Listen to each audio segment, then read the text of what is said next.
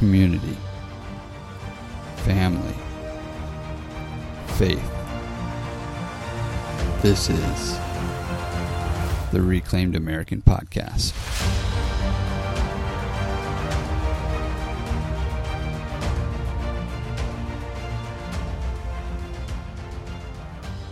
Hey, what's happening, everybody? Welcome back for another episode of the Reclaimed American Podcast. So this is episode 28, and we're going to start this off with the Baby T Chronicles update. So this week was a fairly okay week, or by my estimate, it was a fairly okay week. I know my wife had her ups and downs.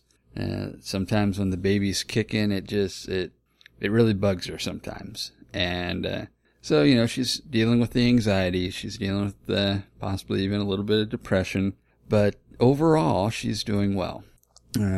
I've been able to finally convince her that if we go to the hospital, the medication they're going to give you is the same exact stuff you've already got in your purse. So there's no reason to go to the hospital. Just take a pill and chill. And yeah, that usually doesn't go over very well, but hey, I make do with what I've got. But anyways, like I said, for the most part, everything's going fine. Baby Daphne's doing well. Mama's doing the best she can. The food cravings have just been driving her nuts this week.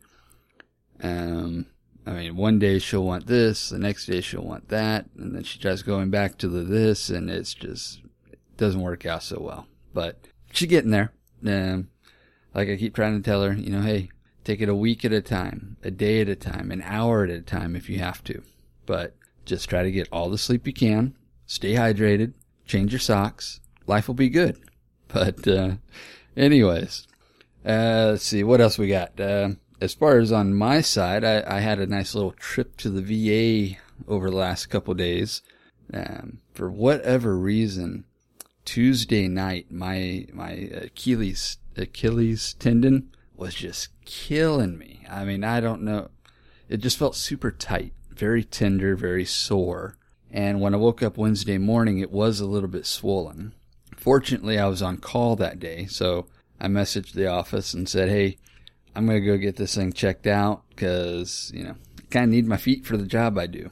So went down to the VA. I thought I was just going to go to the ER room, or to the ER. And they're like, oh, no, you know, you're during business hours, so you get to go to Clinic 2, which is your normal clinic, and you can do a walk-in over there. So I'm like, okay, cool. So I go over there, and they're like, you haven't been here in 18 months. You missed your last regularly scheduled appointment, and technically you're not supposed to be able to get walk-in status if you're missing your appointments.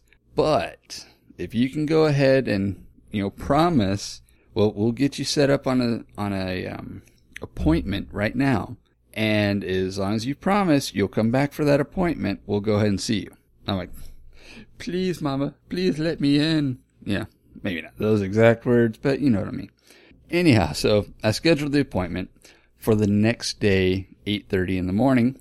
And so they went ahead and they looked at it, and in true military medical fashion, just take some ibuprofen, wait for the swelling to go down, and stretch it out. More or less, that's what I did. Feels relatively fine today. Like, I walked around on it all day with no issues. Here at the end of the day, it does feel a little bit tender, but it is what it is. It's getting better.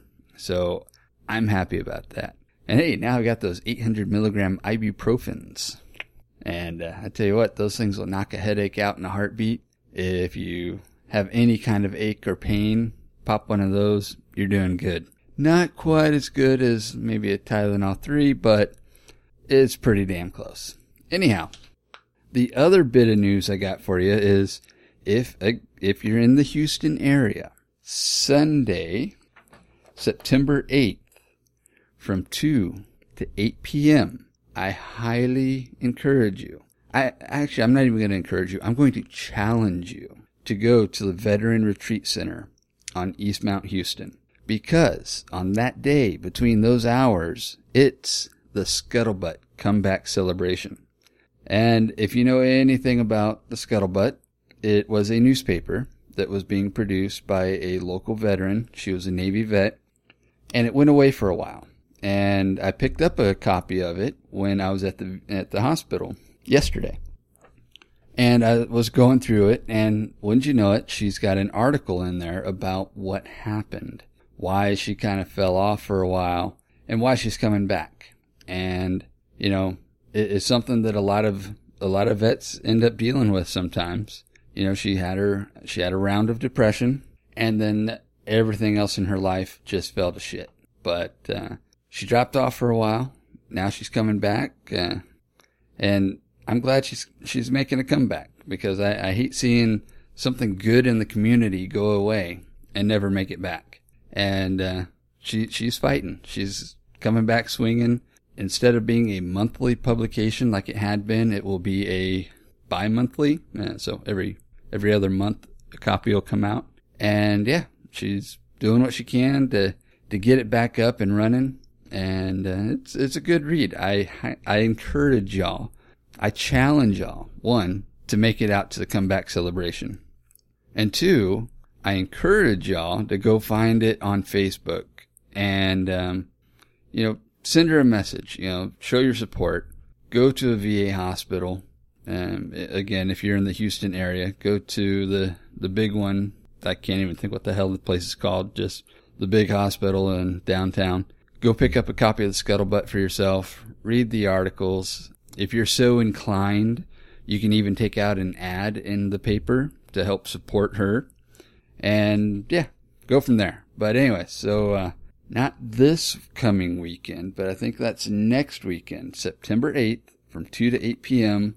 at the Veteran Retreat Center at 8730 East Mount Houston Road, the Scuttlebutt Comeback Celebration. Be there. I'm hoping to be there. But my wife just told me today that next weekend is one of our nieces' quinceañera. And I'm like, okay, what day? And I don't know what day yet. So hopefully it's on a Saturday, because this is on a Sunday. Just saying. But if not, I'm sorry, family comes first. That's also the way it is.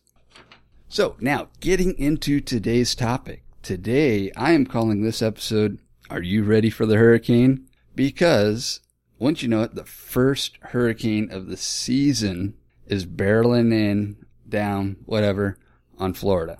Right now, they're expecting it to be pretty much a mid-state hit, and they're expecting it's going to be a Category 4 by the time it hits, makes landfall. That's nothing to joke about, you know. I mean, a Category 1, okay, it's breezy, bunch of rain, a little bit of storm surge, but you get up to a Category 4, that's like a whole new level. So, 1, I know people say this all the time, my thoughts and prayers go out to the people of Florida, but they really do, because that's, like I said, this is nothing to joke about, you know. The Cat 4 is a major deal. But I decided to bring this particular topic back because of this hurricane. And the big thing about hurricanes is you have to be prepared. And I don't mean doing what everybody in Florida is doing now, going out, trying to buy lumber to board up their windows, trying to go find a gas station that's still got gas to fill up their, 5 to 10 gas cans plus their vehicles. No, if you want to be prepared, you've got to do this shit from the beginning. You know hurricane season's coming. And true, certain things like fuel, you don't necessarily want to have just lying around in your house. But the moment you even suspect a hurricane's heading your direction, that would be the time to go out and fill those tanks up. And if you end up not needing it, hey, no big deal. When you get home at night, throw a couple gallons from those cans into your vehicle.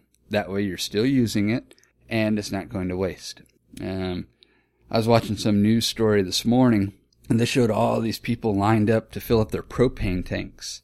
And, yeah, it's like one of those little, I don't know if it was a U-Haul station that fills propane, or if it was just one of those little mom-and-pop type shops, but there must have been 15, 20 people lined up.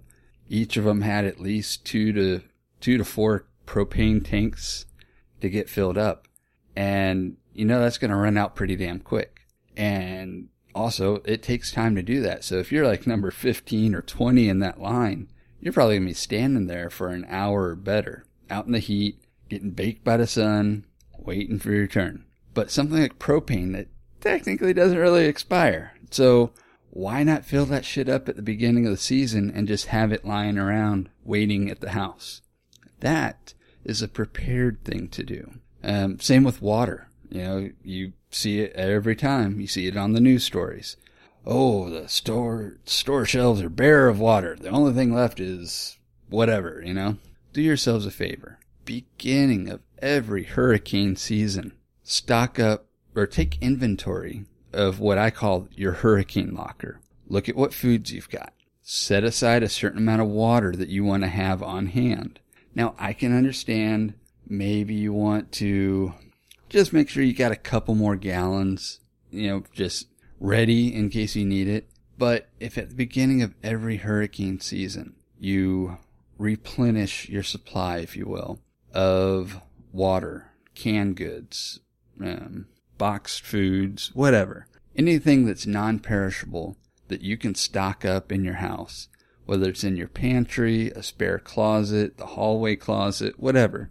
Dedicate a portion of your house, and by a portion I literally mean just pick a closet and say, all right, the top shelf's going to be for this, or the bottom shelf's going to be for that. Or if you're fortunate enough to have a couple of extra closets in your house, just, hey, the spare bedroom, that's our hurricane locker. And then you just put all your food in there. Put your water in there. Any kind of, what's the word I'm looking for? Basic camping supplies.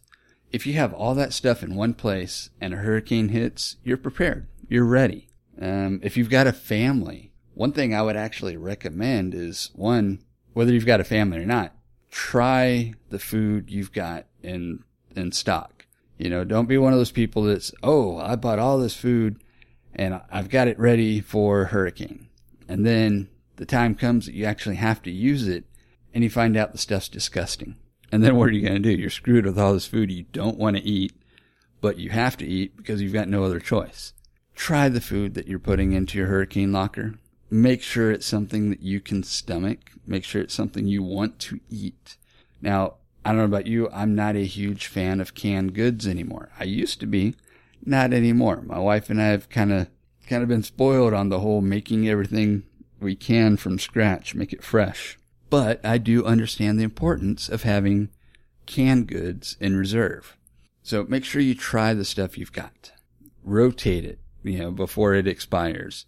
Make sure that you don't have food that's been sitting there for 10, 15, 20 years expired, and then the day comes when you actually need it and you find out the stuff's no good anymore. So rotate your stock. Make sure you're putting the new stuff in the back, move the old stuff to the front, and rotate it out periodically. Now, going back to the challenge for families, because some kids are kind of picky. Also, during the times of a storm, they could be scared. I mean, I don't blame them. The big storms like a hurricane, that can be a very scary event, and if you decide you and your family are going to stay in place. But what I would recommend is, as part of your training, part of your preparedness for the event, have like a in-house camping night. Like on the weekend, say, hey kids, this weekend we're going to camp in-house. So the advantage of that is you can still have the air conditioning, but maybe say, all right, TVs are going to stay off for the weekend. We're not cooking anything on the stove, nothing in the microwave, nothing in the oven. Everything will be cooked either on the barbecue grill out back, or we could start a small fire, whatever. But cook and try to live as you would during a hurricane or during the aftermath of a hurricane. So imagine you have no power, and the only way you've got to cook is with a propane grill or a propane stove or whatever you've got. And just, like I said, make like a camping event of it.